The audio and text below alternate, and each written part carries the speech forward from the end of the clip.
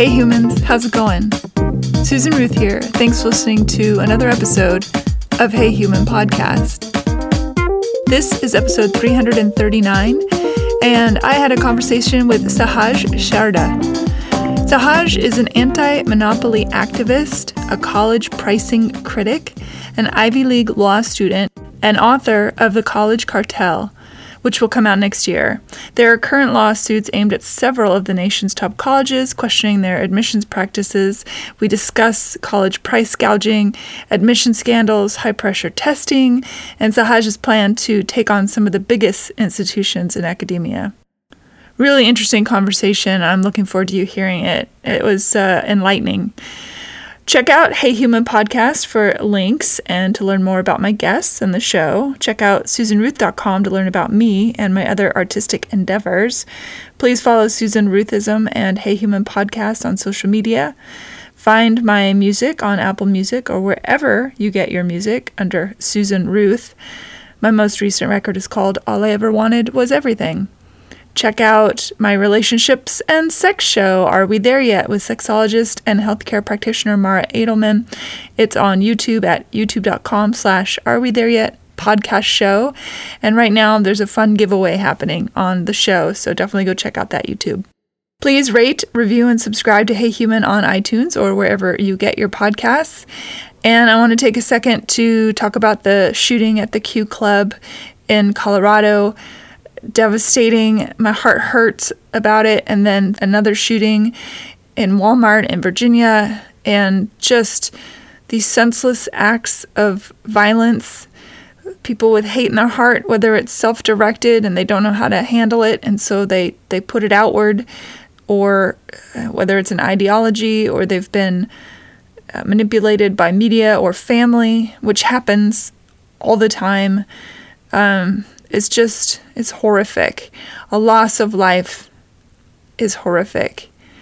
It's so sad, and I wanted to make mention of it, and what do you say? It just hurts my heart. Well, be well out there. Be careful. Be kind. Take care of each other. Be love. Be love. We need it so much. All right. Here we go. Sahaj Sharda, welcome to Hey Human. Thank you, Susan. I'm really happy to have this conversation with you. What started you on the path of life? Sure. So I grew up in Northern Virginia. My parents are immigrants from India to the United States. And I went to this high school in Northern Virginia called Thomas Jefferson High School for Science and Technology, which is this specialized STEM school. You have to take a test to get in. And so I think earlier than most other students, I was exposed to sort of these like elite, hyper-competitive status games when it comes to education. Because getting into that high school in my local community was sort of like getting into colleges for most people outside of that community just a couple of years later. And I remember there were kids when I was applying to high school who had been studying for this test for like 5-6 years. They'd been doing test prep for like a high school entrance exam, which was crazy to me. And I think it was crazy to a lot of people, although, no one really internalized it or really spoke about it in that way at the time. And then when I was in high school, something really interesting happened, which in retrospect, I can now understand, how crazy this was, which is that there was a student in the year above me who got into a college admissions scandal. And so what happened was, at this hyper-competitive high school, everyone sort of, placed their self-esteem in the context of where they got into college. So there was this weird status dynamic where it was super important to get into a good school, not because you wanted to go there, but because you wanted to prove to all the other kids how smart you really were.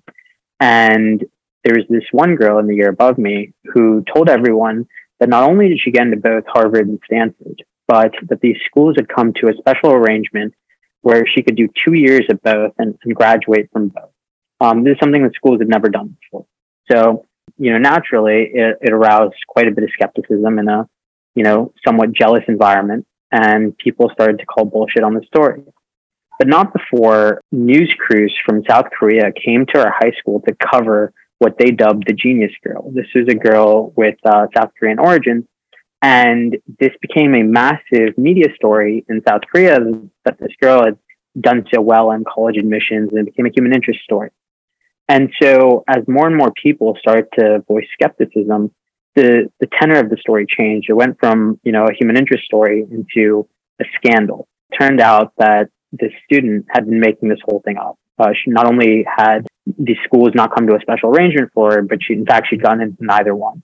And it ended up with her reputation getting ruined, both here and internationally. The scandal was covered in local press, the Washington Post, CNN, other places. And her parents had to go on record and apologize. And I think they literally were quoted as saying, "We apologize for raising our daughter the wrong way."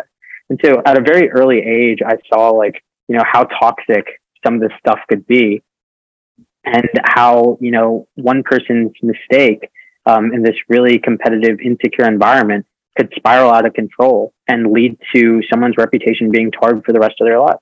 And, this is a theme that started to repeat when I was at Georgetown after I graduated from high school and went for my undergraduate studies. The Varsity Blues scandal happened. And this is the scandal where wealthy people were bribing athletic coaches at various elite colleges to pretend that their kids, their children, were world-class athletes. And so there was this girl in my class who pretended to be a tennis prodigy, one of the best tennis players in the West Coast. It turned out she'd never really played a game of competitive tennis in her life.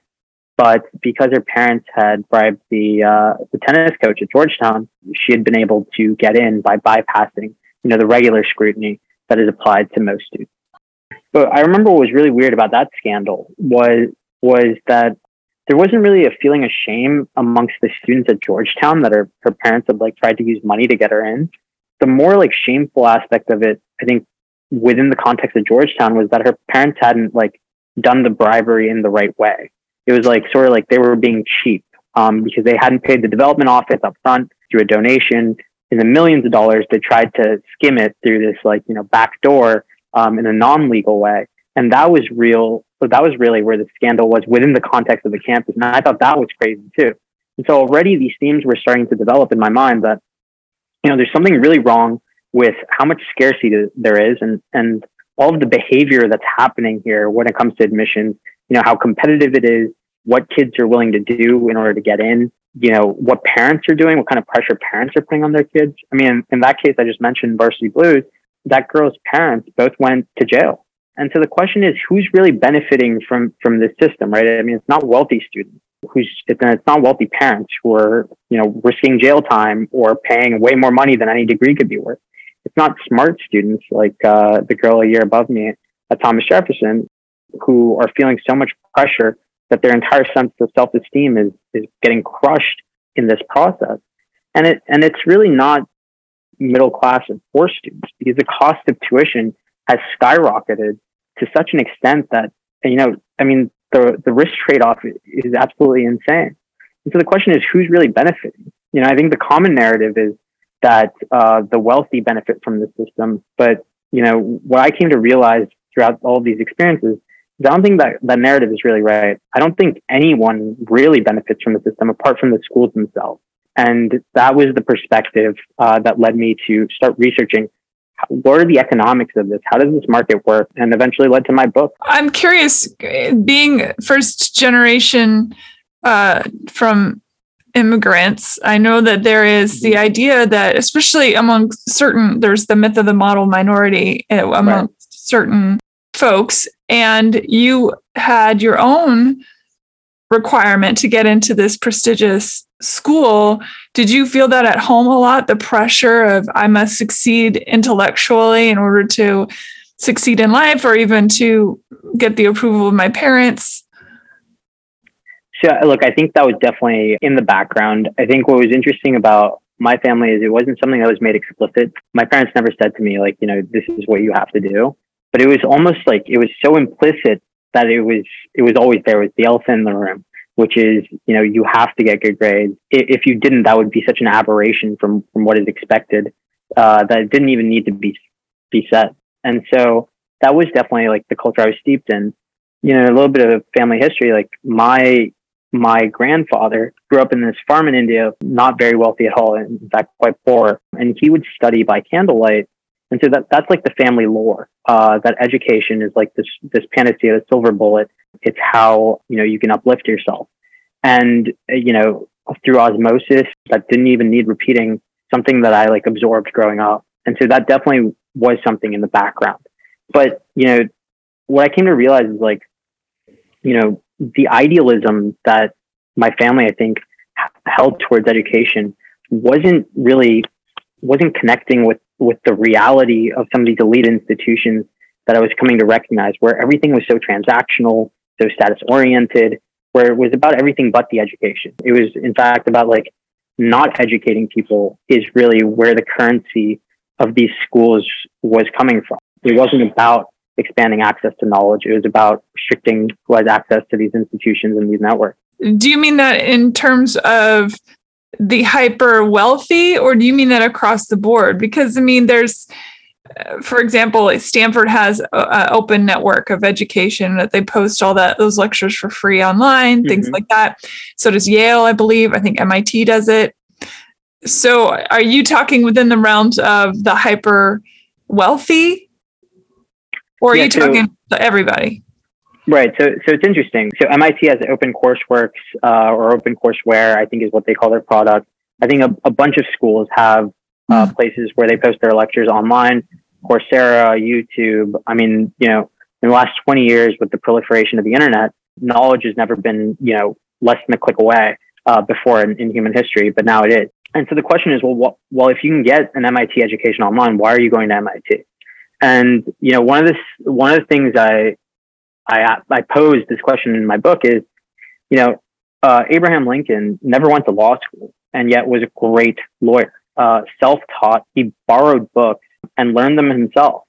And so the question is, why don't more people do that today, right? Like if he could do that then, imagine what Abraham Lincoln could do with MIT OpenCourseWare or, Yale courses online. And so why aren't more people self-taught today? And in fact, way fewer are. Why do people want to go to these schools to begin with? And especially, during the pandemic, when everything moved online, the net difference in like what you were getting on Zoom versus what you would get on YouTube was as low as it's ever been. Yet people are still choosing to enroll in the schools. What explains that? And, what I came to realize is the value of prestigious degrees is in the signaling, and it's not really in what you learn. In the vast majority of cases, whatever people major in, even in the STEM field, they don't end up actually using it in what they do day to day, right? So you have all these math majors who then go and work on Wall Street. Well, they're not really using all the math they learned in their job. It was a way to signal that they're smart, and that's what the function of elite degrees is today. And so the question is, is this how we want to structure our educational system, where it's built around exclusivity, where it's built around, if you don't have the degree, the credential, the signal, even if you understand the content, it's very difficult to apply for jobs. Most places have a prerequisite that you have to have a degree. Even jobs in the past that have never required that now do. And so this whole system is sort of backwards. It's not about the knowledge. It's about the signaling. And, unfortunately, too often the wrong people get the signals. Although, wouldn't you say that the people that are in their doctoral programs, they have to defend themselves before they are given that degree? I get what you're saying. Are you zoning in on Ivy League specifically? When I went to college, I had a job, but it was also affordable. Now, my same school has gone up, I think, about 200%. Yeah. So I'm talking specifically about undergraduate education. I think there's stuff of value and, more like vocational degrees, like getting a law degree or going to med school or things like PhDs where you actually then do research in the field or apply yourself in those fields. But when it comes to like an undergraduate education, it's exactly what you're saying. The cost of tuition is inflated like crazy, way beyond anything else. And it's unclear why it's getting so much more expensive, right? If anything, you would expect with the laws of economics, you would expect it to get cheaper over time. Because again, if you think about like, the internet and all the technology that has come to be, the cost of disseminating knowledge should have gone down over time as the amount of technology has gone up, but it's been the exact opposite. So what explains that? And that's really the main thrust of the book, is that you need degrees for signaling. And what the schools have done, the elite colleges, is they've rationed the supply of elite signals way beyond the point of rationality, where things have gotten so scarce through collusion that people are doing crazy things like Varsity Blues or lying about getting in. Or, this was an interesting story I told in my book, and in fact repeated just a few weeks ago. So in 2007, there was a girl who pretended to be a Stanford student. She's on campus and everyone thinks she's a student. She's taking exams like everyone else. She's eating at the dining hall. Well, it turned out she wasn't enrolled. She was just someone who was hanging around campus. And every night she would sleep in some random empty dorm room by climbing in through a window. And no one figured this out for like 9 months. She was there for more than a semester, almost a whole year. The exact same story repeated itself a couple of weeks ago. There was another student, this time a male, who did something very similar, again, at Stanford, pretended to be a student for almost 6 months. So the question we have to ask is like, why are people so desperate for these signals that they're willing to pretend to that level? I mean, that is... But an argument for that, of course, is that these institutions have excellent teachers, right? I mean, I'm not saying 100%. No one's going to have that kind of... We've all had shitty teachers. We've all had shitty professors. But I think that is part of it. In theory, that an exceptional professor will then pull out exceptionalism from the students. We all know that's not true because we've all been in classes with people that are less than exceptional and seem to get by just fine in life. So, and then you have places like if you in Europe, obviously, or in Sweden or something like that, where the education is covered by the government, that it is free to attend. These are still some of the best colleges in the world, but they're free. Yeah. So, I mean, to your point, I think that the elite colleges are awesome. I think that they provide a very valuable product. I'm not arguing that they don't.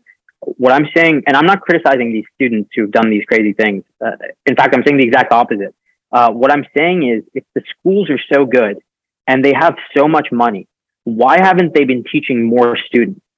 Right? That's the main thrust of this book, of this college cartel argument. What I'm saying is they're rationing the amount of seats, the amount of education that they're providing, and they do it through collusion. And so specifically what I'm saying is, the way the education market works for elite education today is that in order to attract applicants, you have to top the U.S. News and World Report. And the top schools have come up with this corrupt bargain with the U.S. News and World Report, where they will share preferential information that they don't give to any other ranking system. They will share peer reviews. They will share insider data. They will do everything in their power to make the U.S. News and World Report as credible as possible, and thereby help it achieve monopoly market share in the rankings market, so long as U.S. News and World Report comes up with a rankings criteria that they like. Of the schools. And so as long as U.S. News and World Report comes up with a criteria that makes the elite colleges feel good and get ranked well, they will go along with it. And this is what they've done. And so the U.S. News and World Report's ranking criteria basically says, admit as few students as possible and spend as much money as possible per student. So the whole logic of the system is a cartel logic. It's don't produce more of the product and see how much money you can spend, aka like hike the price up as much as possible, because these are nonprofit institutions. So everything they take in, they have to spend, and everything they spend, they have to take in. There's a caveat, of course, with research colleges. Research colleges are going to try and go ass over elbow trying to find as much money as they possibly can in order to fund their researchers, the grants and all that. But one of the arguments for less students per would be a better education in theory, right? Overcrowding of classrooms means less education per student in theory. So in theory, yes and no. Because in theory, in every other market, you would expect them to buy or build new campuses. If you have a really successful restaurant, you open up a new location. So if Harvard is so good at teaching students, if they have the secret sauce, then they should have been trying to build out Harvard 2, Harvard 3, Harvard 4, Harvard 5. And they haven't done that. We haven't seen a new entrant into the elite college market since like 1900, when like U Chicago was founded by Rockefeller, or like Caltech or Stanford by Leland Stanford. Since then, I mean, there's been no entry into this market. It's been basically foreclosed. And so what you're left with is the schools already within it have to expand if we're going to have less rationing of these goods. But they haven't done that. And again, it's because of this logic. Do you know what the percentage of scholarship is in general for these kinds of schools? Sure. So it's minuscule. So I think, I was looking at one elite college's budget. Their budget per year is something like $5 or $6 billion. The amount of money they spent on financial aid was something like 50 million. And again, those are rough numbers, but it's not That's anywhere. Tiny. Yeah. It's not anywhere that, I think I was looking at it. They spent more money on like the construction of their new gym. I was going to say, I bet the athletic department did okay. Some other infrastructure costs way more than the amount of money they're spending on financial aid. So, and then if you look at like the rate of return on the endowments, which is average something like 10% a year, where now like the top 20 schools are sitting on a collective endowment of $250 billion. I mean, it doesn't make any sense. This is a cartel, right? I mean, if Escobar did it, we'd be kicking and screaming. When is it a cartel or a monopoly? Yeah, so cartel and monopoly, I think, it's a collective monopoly. So that's what I mean by cartel. Is they collectively exercise monopoly power in this market, which is that they know that rankings are zero sum. There are only going to be so many schools in the top 25, which will be 25, and the nature of the rankings is that if you try to build a new campus, if you try to expand the number of students, you're going to fall, and so therefore no one wants to do it. So you have this system where you have an artificial scarcity of slots at the undergraduate level, and the price keeps going up and up and up, and people are willing to pay it because there is so much frenzy for these limited number of seats. And the other thing is, I mean, it used to be like 50, 60 years ago, most Americans would apply to American schools. Today, the whole world applies to these schools.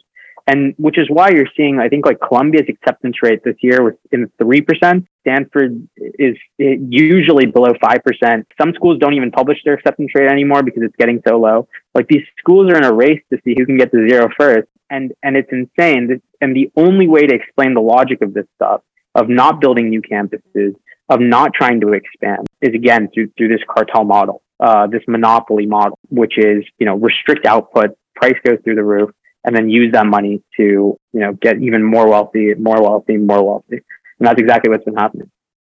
It is bonkers how much an education costs. It does not seem cost effective at all. When you look at, I looked up MIT the other day. My father went to MIT and Caltech, and I interviewed him for the show a couple weeks back. And he said, "Oh yeah, I think when I went to MIT, a bazillion years ago, I think he said it was $600 a year." And I said, "Oh, I wonder what it is now." And I looked it up, and I think the average was around $60K. Yeah, right. And what's really sad about the whole thing is, it would be one thing if it was just the top 20 schools or top 30 schools that have gotten super expensive, but you had a ton of other options where students could go to get another still quality education. The issue is, so we could frame it this way. So like, if you take a look at UVA, I'm from Virginia. And so UVA sees itself sort of as in competition with, the lower tier Ivies, the Penns, the Cornells of the world. And in order to compete with them in the rankings, remember, it's more spending, less students. They need more revenue. And the state regulates how much they can charge in-state in tuition. So what ends up happening at public schools like UVA and Berkeley and Illinois and Michigan, these like top tier public schools, is they take more and more international students and fewer in-state students, even though it's the taxes paid by in-state students, parents, and themselves that are funding these schools and have brought them to this position to begin with. So, when the schools needed it, the American taxpayer showed up and supported them, carried these schools on their back. And now when the American taxpayer, applies to these schools, they can't even get their kids in. And again, it's because of this monopoly logic at the top, which has been like transmitted all the way through the system. So if this happens at UVA, now Virginia Tech, which is competing with UVA, has to do the exact same thing. And it's basically this trickle down, monopoly structure which is infecting all of higher education, which is why schools that aren't in the top, don't need to be so selective, are becoming more selective, are taking more international students, and are getting more expensive. It's all because of, this weird logic that we've ascribed to higher education. And again, because of this corrupt bargain between US News and the top, 25 schools. Oh, and greed. Yeah, and greed. That's right. Like that's the number one part. It's always economic. Yeah. It's always money, and so the power structures are set up to supply more power to the power structures. It's just the way it is. How do we fix it, though? What's your right? Yeah. So one of the things I ask in the book is, look, if Teddy Roosevelt came back to life, or Woodrow Wilson, or Franklin Roosevelt, or Thurman Arnold, if these trust busters were evaluating this, what would they say? If we went back to the progressive era and brought some of those people back, what would they say when they look at this? And I think they would say, let's break it up. We broke up Standard Oil and we broke up AT&T, and we went after Microsoft in the 1990s when they're being monopolists. And in this case, where I think, much, much worse behavior from the schools than in many of those other instances, no one's really tried to bring the antitrust hammer down on the schools for restricting supply in this way. I think it's absolutely time. So, the first thing I think that the government should be doing is severing the link between US News and World Report and the colleges. So, the very straightforward, easy way to do that is just buy US News and World Report. So it costs you like $100 million, $200 million to buy that publication, which is, again, really crazy aspect of this is like, you have this like really tiny newspaper, 200 million in the grand scheme of 250 billion endowments, across the top 25 schools is not so big, right? Any one of these schools could have bought and shuttered US News and World Report if they didn't want this type of structure and to persist. But they didn't do it because they benefit from this independent hub that can coordinate all of these spokes. And so what I say is the government should come in and buy US News and World Report and either change the criteria to incentivize the things we want, or just completely shutter it and come up with a new ranking system. That's trusting the government a lot, though. I mean, the government isn't exactly famous for doing the right thing once they own things like newspapers and or social platforms. So I do agree with you in that sense, but I guess the question would be, who do we trust more? Yeah, on balance, right? Is it going to be the schools to police themselves, or is it going to be at least the government where there's some democratic check on how we should be running policy? So I don't think there's any perfect solutions here, but there are better solutions. And so I think that's definitely one of them. The other is, so one of the things the schools do is they fix prices. There's a lawsuit right now against 17 elite colleges, Yale, Columbia, Georgetown, Duke, UChicago, Hopkins, Emory, and a bunch of others, Dartmouth. And these schools basically have been colluding on financial aid offers for students for the better part of 20 years. Congress has passed an antitrust exemption, and the media hasn't covered it in 20 years. It passed in the late 90s. And every year since then, they've been fixing prices on financial aid by coming up with a common formula all of them are going to use to evaluate how needy someone is, which is, again, against the law. But for this antitrust exemption, it's been allowed. That's something I would roll back immediately. That's something that clearly needs to get rolled back. There's been a couple of those happening in Congress with the antitrust. They've put exemptions on a few very questionable things. And that's why I'm saying is you trust that government to then turn around and do the right thing. For me, I would think you get the other hundreds and hundreds of colleges across the United States to all chip in and then make that purchase. If that's really truly the answer, then you get 4,000 schools to chip in and then make it a level playing field. Right. I mean, look, I definitely see what you're saying, that Congress and the government is subject to regulatory capture. The issue is, obviously if the schools make the purchase, then it's directly captured, at least with Congress or one of the federal agencies. There's at least a veneer of democracy. Yeah, definitely a veneer. Yeah. But again, these ideas are more, I think, to stimulate the conversation. But certainly the antitrust exemption, you could roll that back, right? Like that's something that's like a no-brainer policy area where we don't want schools fixing prices and we don't want to legalize that. Another area is, one thing schools do is they lobby Congress to increase subsidies, things like Pell Grants, tuition tax credits, things like this, endowment tax exemptions. And then what they do is they increase their tuition by the exact amount or very close to the exact amount as the subsidies that they've just enacted. So, Congress and the government thinks they're making school more affordable by spending more money on education. But what ends up happening is all of that money just gets absorbed by the schools because they just increase their prices in proportion. And that's something, again, I would, roll back. I think people should be paying way more attention to this. And I think, to your point about regulatory capture and how, there's so much corruption in the system, I think one of the reasons is that people just aren't that aware about, these issues. They don't know necessarily that this is how Congress has been working. And that's one of the things that I'm trying to communicate in the book is, look, if we pay attention, then there's much less likelihood of this type of corruption persisting over time. But we have to pay attention. And unfortunately, I think the media has been asleep at the wheel on a lot of these antitrust issues when it comes to higher education. They haven't spoken about this exemption, like I mentioned, in 20 years. There's been virtually no reporting on why schools are so scarce. There's been very little reporting on how much the schools spend on lobbying, on these tuition tax credits, on subsidies, on why inflation still keeps going up. To the extent there's been reporting, it's been on the student debt issue, which, again, I agree is an important issue. But the media has never really fundamentally tackled the question, well, why is there so much debt to begin with? Why are the prices so high that people have to borrow against it? Well, and look what happens when the administration tries to offset some of those debts. Then a tale gets woven together that isn't even accurate to then vilify that attempt. Right.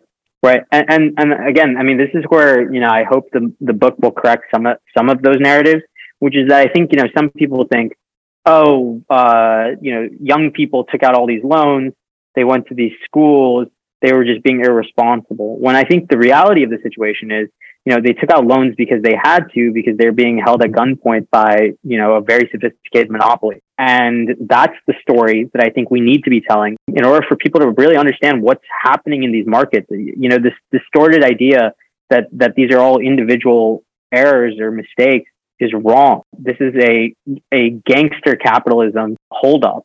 And, until we break that monopoly power, like Teddy Roosevelt would have, or Woodrow Wilson would have, we're not going to fix this system. And so that's what I really advocate for in the book. I could only imagine what Roosevelt would say if he was to be alive and well today. I mean, yeah.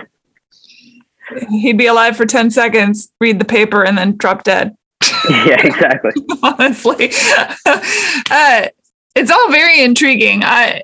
Certainly intriguing. I wonder these days, also intellectualism, education is being vilified really at a basic level, even elementary school level, banning books, not wanting to talk about particular things in history or human suffering. It's going to be very interesting to see what happens moving forward. I do believe that those in power want to stay there, and the easiest way to control a populace is to make them not very bright or to make them quite uneducated. And then they're cattle and easy to lead around. No offense to cows everywhere. I'm just saying, people that are easily led are not necessarily people that we're dealing with here. So that's another question. That's why I question whether or not the government would even be willing to step in, because I think they also like the power structure of a not so educated. I'm not going to say bright or unbright, but I don't think it necessarily has to do with whether you're smart or not. I think education is the path to being smarter. Certainly people are born with higher IQs or not, but I do think that making sure people are not given the opportunity to learn at such a basic level. I mean, people in this country read at a fourth grade level at best, on average. That's horrifying. We should be absolutely ashamed of that statistic in this country, but it serves people in power. Yeah. So look, I completely understand that critique. I think it's, in large part pretty fair that the government hasn't done enough on education and hasn't done a good job. And there might even be like self-serving motivations for why it hasn't. The philosophy of government that I ascribe to and the one that I write from is not that government is something apart from us, but that government is something that we ought to be involved in and ought to try and seize the levers of power in the ship of state and steer it in the right direction. And so, what I'm writing to, hopefully, is people who understand that responsibility and vote like they understand, or run for office like they understand. Yeah, absolutely. Because again, if we divorce ourselves from our government and think of them as something other than us, then it always will be, and they always will lord over us. You need to have the courage to put your name on the ballot, and to make sure that you vote on the ballot, right? So there are all these ways in which the situation might seem quite grim, and I think indeed it is, but that doesn't mean things can't change. In fact, I think the American government's actually been much more corrupt at other parts of American history, and there's always been this sort of this reckoning. And I think that's one interpretation of the progressive era, the era that took on Standard Oil and the telecom monopolies, the sugar monopoly, big beef. That's exactly what happened. And I think everyone has a way to contribute to that effort, whether it's knocking on doors, signing petitions, talking about this on social media, from very small things to very big things like running for office. That's the philosophy of government. I think that a very affirmative one that we ought to ascribe to. And also, it serves everyone. All the rising tide lifts all boats model of education. It serves us all to make sure that anybody and everybody who wants to get an education at a higher level gets one. Period. Right. That's where the sentence ends. Right. No, it's 100% right. And so the question I think we ought to be asking is, how do we do that, A, to the best of our ability, and B, at the lowest possible cost? And I think on both of those vectors, we haven't been doing nearly as well as we can. Did you find that your own college education has served you in the workforce out there trying to get work and a job, or since you kind of obviously light your own flame and are doing your own thing, it hasn't really affected you either way? So it's been interesting. I've sort of took my own path after undergraduate. After an undergraduate degree, I took a couple of years off to focus on a really big issue, because I felt that, in our political discourse at the time, a couple of years ago, I felt like there wasn't enough original thinking. I had gotten kind of tired of hearing the same arguments that are stale, and no matter which party was in power, the actual agenda didn't change so much. And so I wanted to take some time off and think about a big problem and see if I could come up with unique insights. And the problem I started with was, why does college cost so much in the United States? And as I did more and more research, I sort of narrowed into this idea of why do elite colleges cost so much? And then finally, how do these collusive relationships, these sort of corrupted relationships, work between the elite colleges themselves and the government? And that's what the book became. So, I sort of took my own path. I'm now in law school, so I'm back in school. And again, I told you a little bit about my family, the culture that I was steeped in, that education is this really important thing, and it's how you both improve yourself and the world around you. And I still do believe in that. Doctor, lawyer, or engineer. Yes, that's right. That's right. But one of the things that I think I might diverge from the traditional view on is how we define education. I think people who are self-educated, self-taught, learned are very impressive people, and I think that's something that we don't place enough value on or encourage enough people to do, is to learn for themselves. And I think that's something that if I could change about our culture, both in this country and around the world, that is something that I think I would. It's not always about credentials. It's about how you think through things and making sure you're asking the right questions. And so hopefully this book helps start some of those conversations. And tell everybody the title of the book and where to find it. Yes.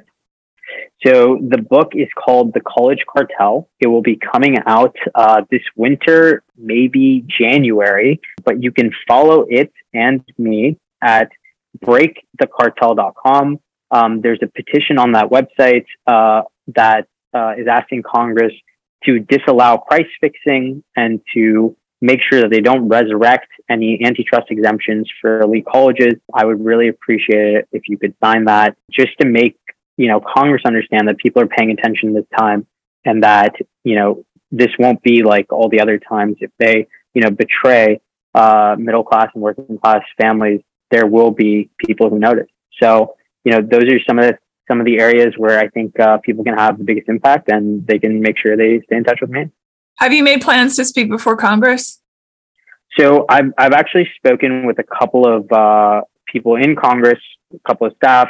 I won't mention who, but I was just, I've been trying to speak with people on both sides of the aisle. And there is a Republican congressman in particular who's taken quite an interest in this, which I think is really good, because unless we do something like this in a bipartisan manner, I don't think it gets done. I've been really encouraged by the conversations that I've been having. I think people understand it. People in Congress even understand it. Their constituents understand it. And I think education is starting to, reemerge as one of the big salient political issues. And so I hope that we can make some progress this time. Do you think you'll focus more on the public school, the state schools? Because truly, private schools get to do whatever they want because they're private, right? But if you start this at the ground level of the state schools that are still, I don't know of the 25, how many of those are state schools, but you bring up such an interesting point that now those educations are going to people from out of the country. Yeah. So look, I think it's important to start at all levels. Obviously we have the most agency as voters over the state schools, over the UVAs, the Michigans, the Berkeleys. So I think it is important to exercise that in local elections. However, what I will say is that, we have a DOJ and we have an FTC and we have states attorneys generals who can bring antitrust suits against the schools. And I'd like to see more of that. I'd like to see more exercise and enforcement of the laws we already have against the schools when they're so clearly breaking, I think, quite a few of them. That's sort of the position I'm advocating. Whether or not they're private or public, they have to abide by this nation's laws. And in the cases where they aren't, I think it needs to be brought to bear. Have you experienced pushback from any of these colleges, these elite level institutions?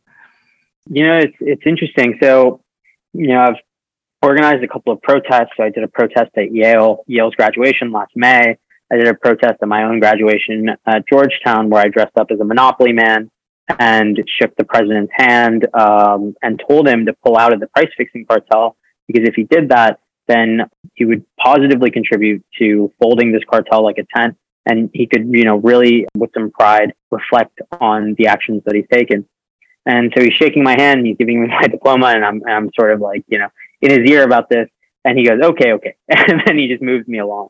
And so, the reception I've gotten, to the extent I've gotten a reception, is very positive from students and very tepid from the universities. I think they think that, they're going to ignore this until it really gets on their radar, which is why I'm happy to have conversations like this to spread the message. Absolutely. And I think if you're starting to get people on the Hill to pay attention, then that's certainly a great way to start as well. Yeah, I'm really excited. I think this is going to be the generation where I think we see a lot of reform in education. I think that's going to have really profound and important positive consequences for the United States. And you're a great example of one can be a lot. One voice can be a lot, because one voice will beget two, which will beget four, and so on and so on. And somebody's got to do it. Might as well be you. And always and every time I encourage listeners to vote, because I think there is a misconception that our voice and our vote do not matter. And they do, especially at the city and state level. And if you don't think that's true, then go check out some of the results of our most recent midterm elections and see how very close those votes are and why it matters. I couldn't agree with you more. I completely agree with that. And I would also say that agency is sort of like a self-fulfilling prophecy, right? So if you think you can have an impact, you will. There's that famous saying, he who says he can and he who says he can't are both usually right. And I think that's absolutely been true in my experience. I don't think like difficult things are easy to do, but I think if you acknowledge that they're difficult and you try anyway, you'll be surprised how far you can get. Absolutely. Thank you so much for being on the show. I appreciate it. Well, thank you so much for this, honestly fabulous conversation. I wish you the best of luck. Thank you. You as well. And let me know how it goes as you make progress to this thing. Come back on the show and tell me where things are going, what you've accomplished. I'd love to hear how this moves forward. Susan, I'd absolutely love to come back on the show. Thank you so much. That's great. And thank you for listening, everyone. Bye-bye. Bye, everybody. Bye-bye. Bye. Rate, review, and subscribe to Hey Human on iTunes or wherever you get your podcasts. Thanks. Bye.